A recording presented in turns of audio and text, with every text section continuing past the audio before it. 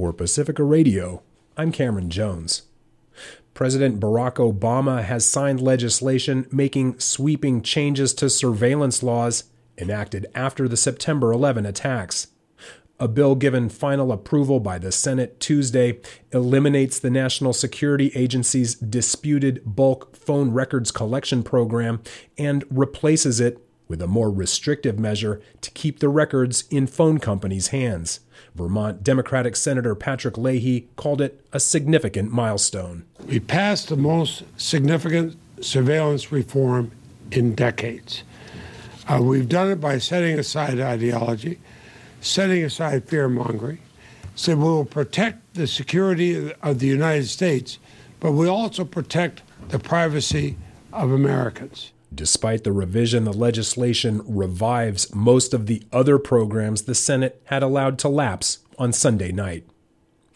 A day after announcing his decision to resign, Sepp Blatter was back at work at FIFA headquarters today as the worst corruption crisis in the governing body's 111-year history continues to unfold. Interpol added 6 men with ties to FIFA to its most wanted list. It's unclear if Blatter faces arrest. Elsewhere, South African officials denied they made a $10 million bribe to secure the 2010 World Cup. South African Minister of Sport Fikile Mbalula denies that a $10 million payment was a bribe to secure the event. That particular bribe, which this 10 million was actually processed, it happened after we went to vote. We won the bid clean. We had our Madiba, we had the bishop, we had the spirit of our people, we had the world. U.S. legal authorities last week announced they're investigating alleged bribery and corruption at FIFA going back 24 years. Greece's prime minister is heading to high-level meetings in Brussels today to try to persuade the country's creditors to accept a proposal that might unlock much-delayed bailout loans and save the country from financial disaster. With Greece running out of cash and debt repayments looming as soon as Friday, Alexis Tsipras was to meet this evening with the head of the European Union's Executive Commission. Time is pressing.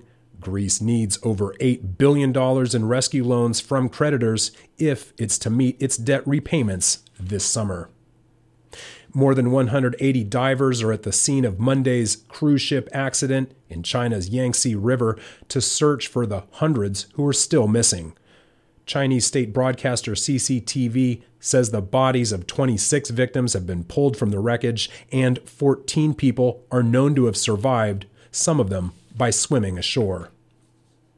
South Korea says it has successfully test-fired 2 domestically built ballistic missiles that can hit all of North Korea.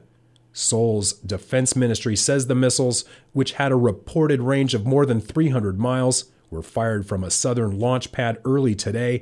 The test comes amid continuing animosity between the rival Koreas over Pyongyang's push to bolster its nuclear and missile capabilities. President Obama leveled criticism of Israeli Prime Minister Benjamin Netanyahu yesterday. Speaking to an Israeli reporter, Obama said Netanyahu's inconsistent views on Palestine that might lead to Palestinian statehood put Israel's credibility in question. It has so many caveats, so many conditions, that it is not realistic to think that those conditions would be met any time in the near future. And so the danger here is that Israel as a whole loses credibility.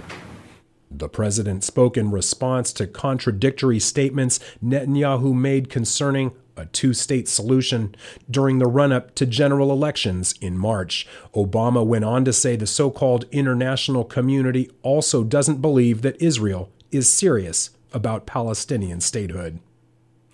The FBI and the Suffolk, Massachusetts District Attorney's Office say they'll investigate the fatal shooting of a man who'd been under surveillance by terrorism investigators.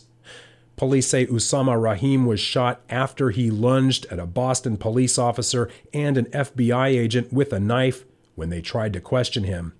Boston Police Commissioner William Evans says police and FBI agents were surprised when Rahim pulled a knife, prompting the shooting.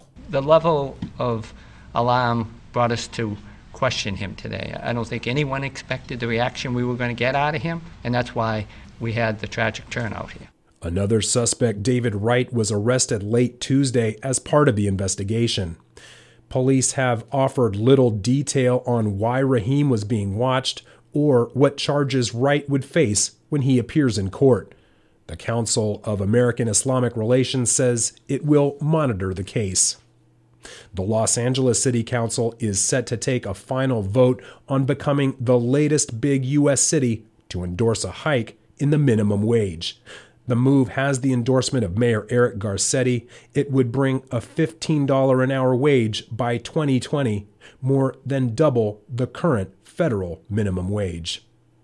I'm Cameron Jones, and you're listening to Sojourner Truth on Pacifica Radio.